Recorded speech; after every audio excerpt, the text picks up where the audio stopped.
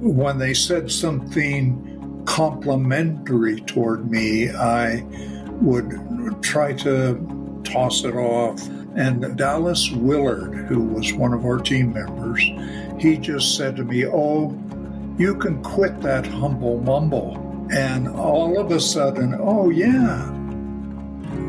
Welcome to the Renovare Podcast, a place for honest and unhurried conversations about interactive life with God. I'm Nathan Foster, and our guest today is pastor of spiritual formation at Living Way Fellowship in Highlands Ranch, Colorado, Brenda Quinn, and her friend and author, Richard Foster.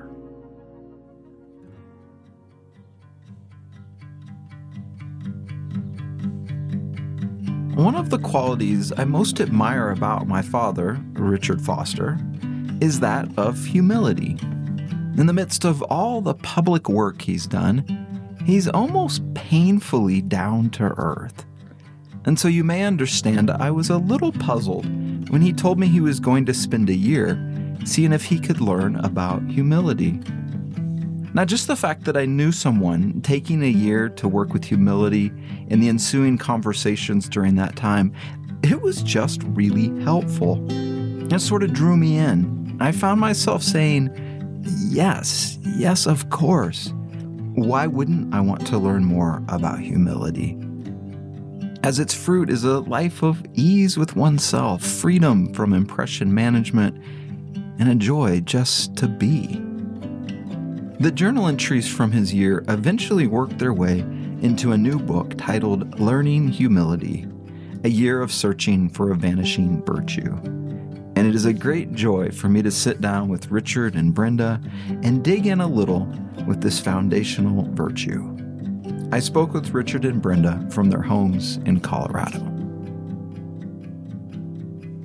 So I have had many people on the podcast, many experts, but I've yet to have an expert on humility. So welcome. You don't have any expert on humility. You've got a couple of beginners here. No. But you wrote the book, though, right? Like that's you're the guy now. Right. With me here is Brenda Quinn, a pastor in the Denver area, pastor of spiritual formation. And I love to just hear her talk about how the idea of the virtue of humility, how that works in a pastoral context or doesn't work. So, Brenda, welcome. Well, thank you. It's good to be here. It's good to be here with you both. And I agree, Richard. We're certainly right there along with everybody else in exploring humility and learning about humility. And it's really an honor to be here and help talk about it. It's good to just, help our people explore this virtue that doesn't get talked about very much. And I don't know how much thought it gets in lives today. So it's good to be here and talk about it. Very good. Brenda, tell me, how did you get involved with this project? I think this was about 3 years ago, and I just one day got an email from Richard saying, I have a team of readers. I'm exploring a book project and a subject, which is humility, and I'm wondering if you'd like to be a reader. So it was kind of a slow writing process, and I got to read a chapter at a time, sometimes a month at a time. Sometimes Richard would wait, be a few months before he got writing done again, but it was really fun to be part of that team and just explore the topic from the beginning with him and watch as it took shape. And Brenda would write back with such wonderful insights and questions. And I just thought, she understands this better than I do. Why doesn't she join me in the podcast so that we could explore it together? There you go. That's good. I like it. Dad, could you just give us an overview? What is this book about? Well, let me give the background. For some time, I was just watching culturally, reading and thinking about the history, the Christian history, how that all of the great thinkers valued humility as a most foundational, basic virtue for all the other virtues. But in our day, I felt it was disappearing. I mean, there were people, but on the whole, even in the religious world, it just was never talked about. And then you'd have various kinds of leaders that were anything but humble people. I mean, it's not hard to see that. And so I thought, well, I should begin to think about this myself. And then New Year's Eve came up, and I was just exploring a little with myself whether I should, make a New Year's resolution. Now, I don't like those kind of things because, at least for me, they last about 2.5 weeks. I mean, But it just came, the prompting, learn humility. Those 2 words, that was it. And I thought, oh, this may be something I really need to pay attention to. So I began to think about that, and I thought, well, why don't I do a kind of journal and write down my thoughts. And initially, I would just scribble them in all kinds of ways. And then I thought, I don't want to use the Latin January, February, March. I'd like to use a Native American calendar. And I looked at about a dozen or so, and the one that I felt most interested in was the Lakota moon calendar. And so I started using that. And that led me to begin thinking about Lakota culture.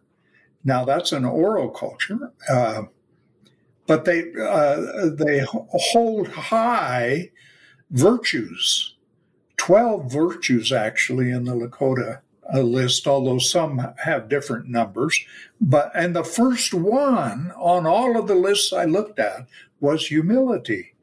And I thought, how interesting. So I began in a kind of journal writing, and I didn't know if this would make a book or not. I just am learn humility. And so I'm doing this. And I brought Brenda in and a few others to think about it. Plus, I was doing sort of a stream of consciousness. So I didn't know, if this was just interesting writing and learning, or if this had anything that might be helpful. And the 4 or 5 that I had as readers, they were helping me discern whether what was taking shape would be just, something that I would do personally for myself, or did it have a wider connection?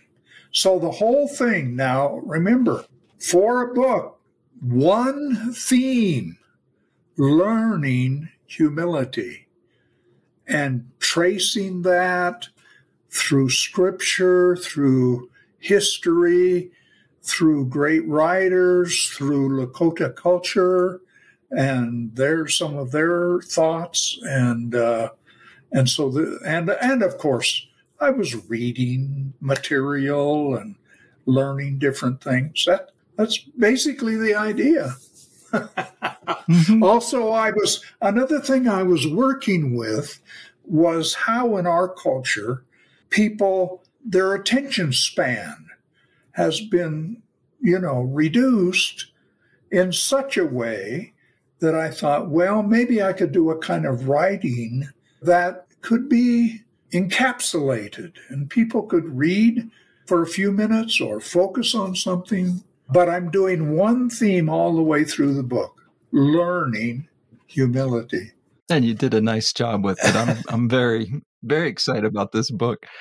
Brenda, I'm curious for you, what was your journey like as you're reading the chapters, and how did this work for you just as a Christ follower and a pastor? Yeah.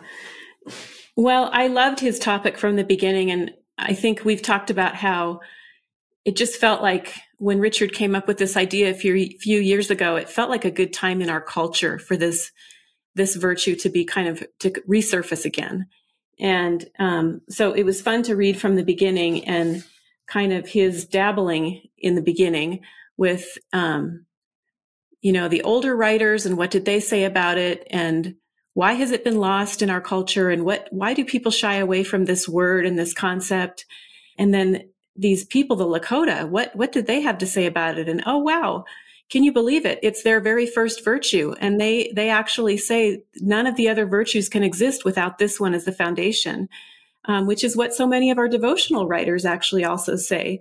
Knowing that Richard was in the beginning just dabbling and not sure where this was going to go and whether it was just going to end up being kind of a personal project that taught him a little bit. But then to see it really taking shape as he got going and gained some momentum, it just felt like this is the time and place for this book and for this subject to come back. And if there's anyone who can bring it to us, it would be Richard Foster. So it's been just wonderful to be a part of the whole process and to watch it take shape and really to think about it and ponder as I read. And I think the reason that I sent such long responses sometime, which I don't think Richard was expecting in the beginning, to get pages more detailed kinds of thoughts on what he was writing. I think it was because, and I think that's a good sign because it really generated a lot of deep thought and a lot of consideration about our culture, about the church, about people's struggles. I think just people's struggles in our culture right now and the connotations to the word humility, why people back away from it and why it's forgotten, why it's ignored, why it doesn't become a topic of our Bible studies and our sermons and the things that we're teaching our kids. We don't find it in many of those places. And why is that? I think it generates a lot of deep thought when we get into it. I love the brief, concise kind of statement that C.S. Lewis gave to humility. Can I read it? Sure, go for it. Do not imagine that if you meet a really humble man, he will be what most people call humble nowadays. He will not be a sort of greasy, smarthy person who is always telling you that, of course, he is nobody. Probably all you will think about him is that he seemed a cheerful, intelligent chap who took a real interest in what you said to him. If you do dislike him, it will be because you feel a little envious of anyone who seems to enjoy life so easily. He will not be thinking about humility. He will not be thinking about himself at all. Isn't that a lovely description for us? Humility, it means getting down to earth. Think of our word humus, the earth. It's first a clear conception of who we are, not exaggerating who we are, not deflating who we are, just an accurate assessment of ourselves and how we fit. Now, there's more to it than that, but that's the basic idea. Think of Aristotle's know thyself. Well, yeah, we come to learn about ourselves. Part of it was I was just observing myself, my reactions, and other people in all of that mix. See, the opposite of humility is pride in terms of virtue ethics. And Evagrius of Ponticus says that humility defeats pride. And that was one of my questions. How could it do that? This virtue that seems so simple, so innocent, so just not having much to it, how does it defeat this huge egocentric, narcissistic feeling that tends to dominate our culture? So I tried to read about it and tried to experience it. and go places. I was just thinking, let me see, you two talk for a minute and I'll see if I can find the passage. Well, Richard, I liked another quote that you used at the beginning of the 4th chapter, Timothy Keller quote, that's similar to the C.S. Lewis quote, but it's so much shorter. And I think it really kind of encapsulates both the reasons we're kind of afraid of the word and the concept of humility, but also what it truly is. He says the truly gospel humble person is not a self-hating person or a self-loving person, but a self-forgetful person. Yeah, that's good. I think of it as living in reality, right? Having an accurate view of ourselves, not too high, not too low, right? Exactly. But of course, it's so simple, and yet it's so complicated because it involves all of human experience, all of interaction with other people, with our thoughts, with our prayers, our relationship to God. It brings in all of that. And it is simple in its basic sense that we have an accurate sense of who we are. But then how does that work? And that's why Brenda's been so helpful, because she works with, a congregation, and she's working on the idea of spiritual formation in that congregational setting. So she sees a lot of, this back and forth, and you can observe these things in people a lot.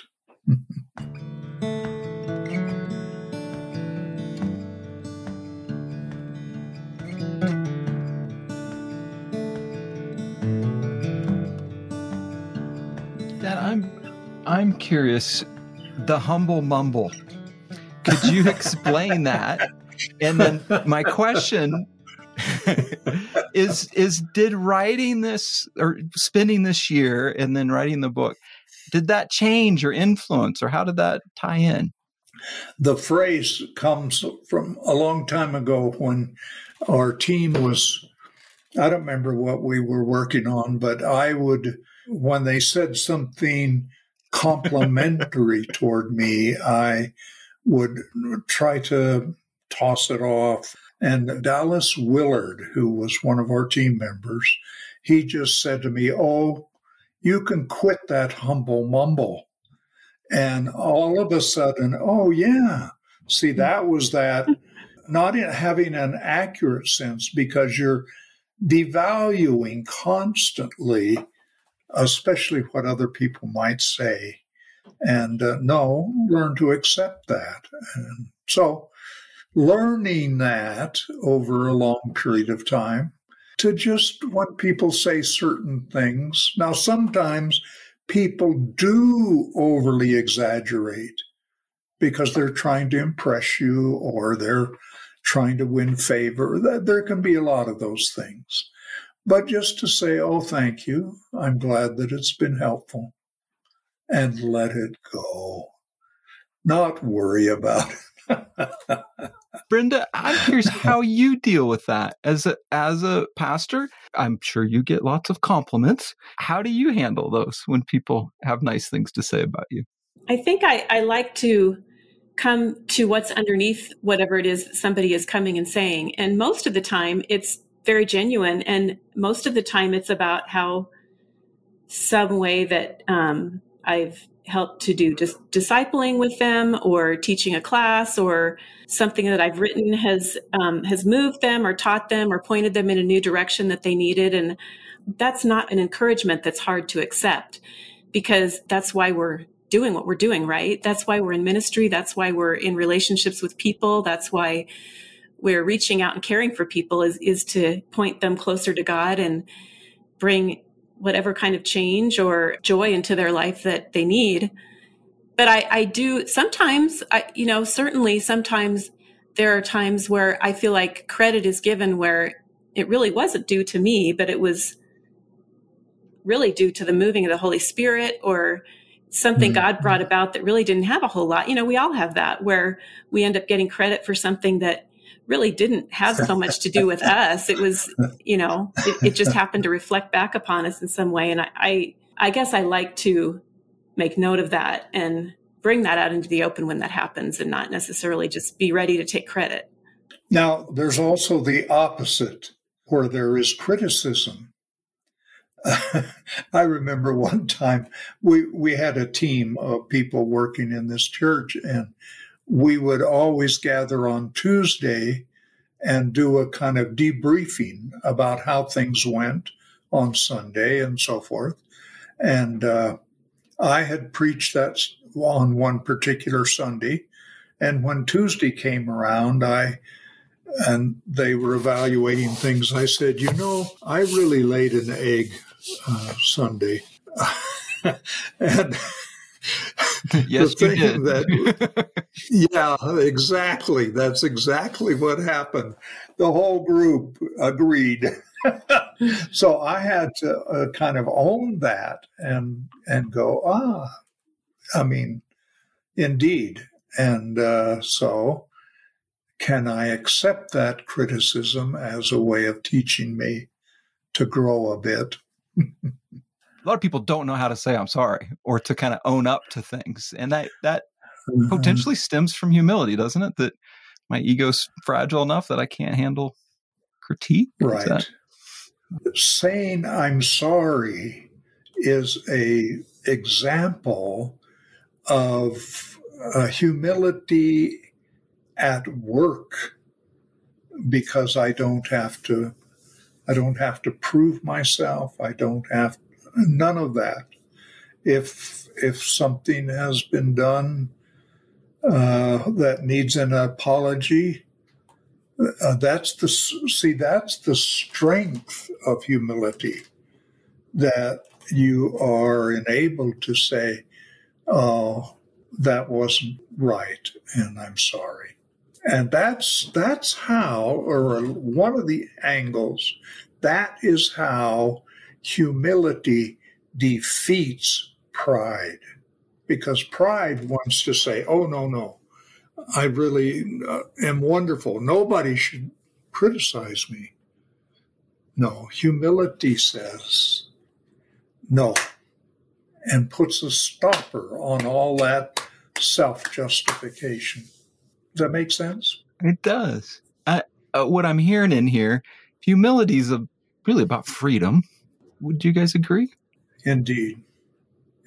Yeah. Free to be who you really are.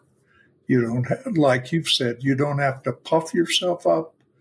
You don't have to try to debase yourself. Just the freedom to be who you really are. Remember, Jesus said, "Let your yes be yes. Let your no be no." Anything more than that comes from evil. See, in other words, we say just what is the case. We don't try to embellish it. We don't try to push it away. We just say what really is in life. And that is a great freedom. The passage I was trying to look up, and I just couldn't find it. It was about this cafe. It's a ways away from where I live. I like to go there once in a while because these are ranchers and farmers. And there's absolutely no pretense. I just like to talk or listen, actually. Mostly I just listen and let them talk about what interests them. But the thing that I watch is there's just no pretense, none. And there just seems to be no sense. Now, these are pretty ordinary people. They can swear as good as the next. Don't think of them as particularly pious people, but I just enjoy the lack of pretense. It's actually kind of cleanses the soul. because so many, Nate, years ago, I used to teach at the university, and this is a place where, oh my goodness, and you've done it, you've taught in the university where people try to puff themselves up and make themselves look better than they are, and just all that kind of silliness. And it's just an interesting difference. You're in an environment where people not only ask you, but they expect you to have the answers. And there can be, it's going to be the same in ministry. Like, I need to step up. And then being able to say, I don't know, right? There's a real freedom in that. Yeah. Brenda, I'm curious for you, in your context, what is the freedom you experience as you learn humility? I have thought about this a lot as I've been reading along with Richard, and then as we've been talking about this a lot in the last few weeks. And, he opens up the book in the first chapter with the passage from Philippians chapter 2 about, us having the same mind as Christ Jesus, who emptied himself, took the form of a slave, and became obedient to death, even death on a cross. Just the realization that our humility really is founded in Jesus. And he's, as Richard talks in the very beginning of the book, he is our model for humility. And it has brought me to think a lot about the other verse that Jesus said, to take my yoke upon you and learn from me, for I'm gentle and humble in heart, and you will find rest for your souls. And as we're talking about that, when we can finally accept humility and can accept ourselves coming into that kind of a posture in our everyday living, like you said, we really truly are coming into who we truly were created to be, our true selves. And I think that is such a letting down of a burden to carry our reputation and to carry our ambitions and where we're going in life and making a name and all of those kind of things that I think are, whether they're spoken or unspoken in our culture, they're very strong messages that we get, that we're making our lives for ourselves and we're making our name and our reputation. And I think even we as Christians take on that message without realizing it all the time, but we definitely take it on and feel that responsibility. And I think when you start looking more deeply into humility and who Jesus was and is, and what he asks us to do as we seek to be more like him and to allow his life to be lived more and more through us rather than our human flesh living in and through us, it really is a big relief because it is who we're created to be. I like that as a person at ease. Dad, I'm curious, what surprised you in writing this book and spending the year? How uniquely Christian that is. The life, the birth, life, death, resurrection of Christ, the Christ event, how that framed a whole understanding of humility as a virtue, because Greek culture, other cultures did not view humility as a particularly good thing. And Aristotle wrote a whole book on virtue, and humility doesn't appear there at all. Mm-hmm. And to see that contrast is quite amazing. And then to see it emerge in the Lakota culture, I go, isn't that lovely? Jesus, who is the light that enlightens every person coming into the world, whether they know him or not, is at work in different cultures. And to see this idea of humility emerging in the Lakota culture, I thought was lovely.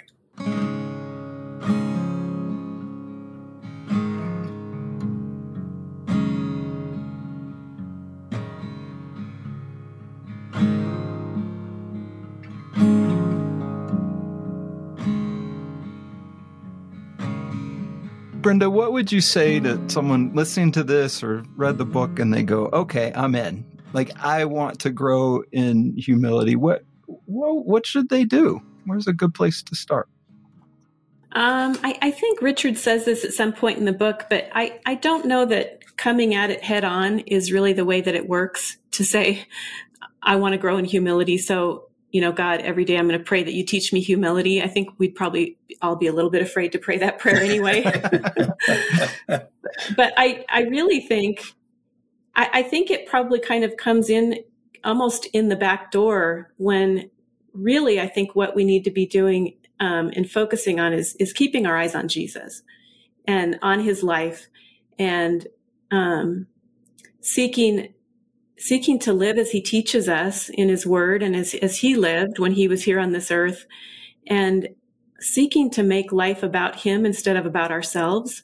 And I think when we do that, that's when humility starts to be formed in us without it being maybe our first goal. It's good. Dad?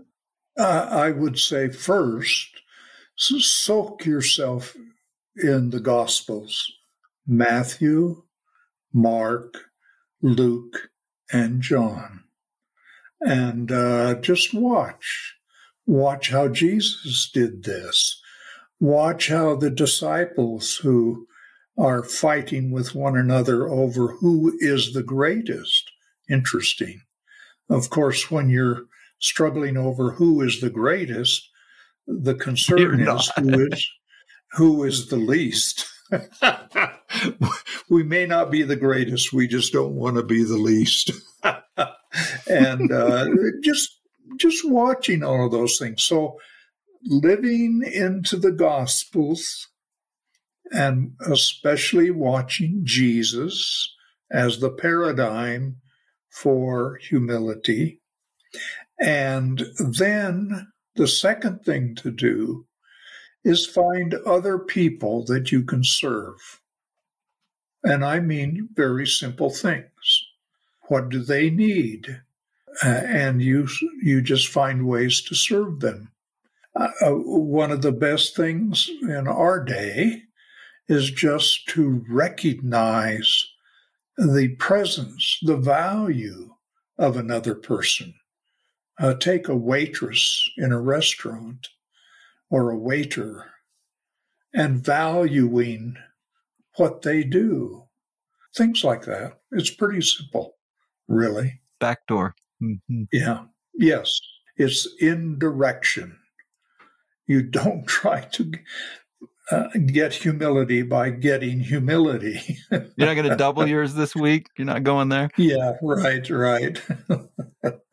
That's why nobody is an expert in this. I'm not, Brenda. No, we're all learners, and we're just growing, seeing what we can learn. But we certainly can get better, right? I mean, there's improvement. Ask a couple of questions. Am I becoming more comfortable when somebody else succeeds? Is it possible for me to enter a conversation without needing to dominate where that conversation goes? Simple things like that will give you a hint about how you're moving in humility. Last question, Brenda, for people who read the book, what would your hope be for them? Well, I guess I would hope that it wouldn't just be an exercise of the mind, that it's another book to read and another thing to think about, but that it would truly work itself into the fabric of the way that we live every day, the way that we are living in relationship with people, the way that we're aspiring in our lives and setting goals, and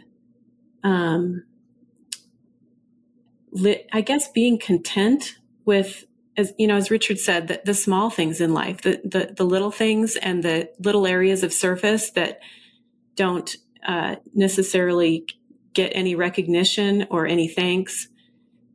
All of those areas, I think if we start to see difference in how we approach those parts of our everyday, I think that's an indication that there's work going on and that God's changing us and forming us. And, I brought up that passage from Philippians chapter 2 earlier. And as I've been thinking more and more about that passage, I think I've just been realizing that God has a self for each one of us, and he's got good works that he created for us to do, as he tells us in the New Testament. And I really believe that if we cannot grow in this humility and start to exhibit this in a much more regular way in our lives in the everyday, I don't know that we can really do those good works that he prepared beforehand for us to do.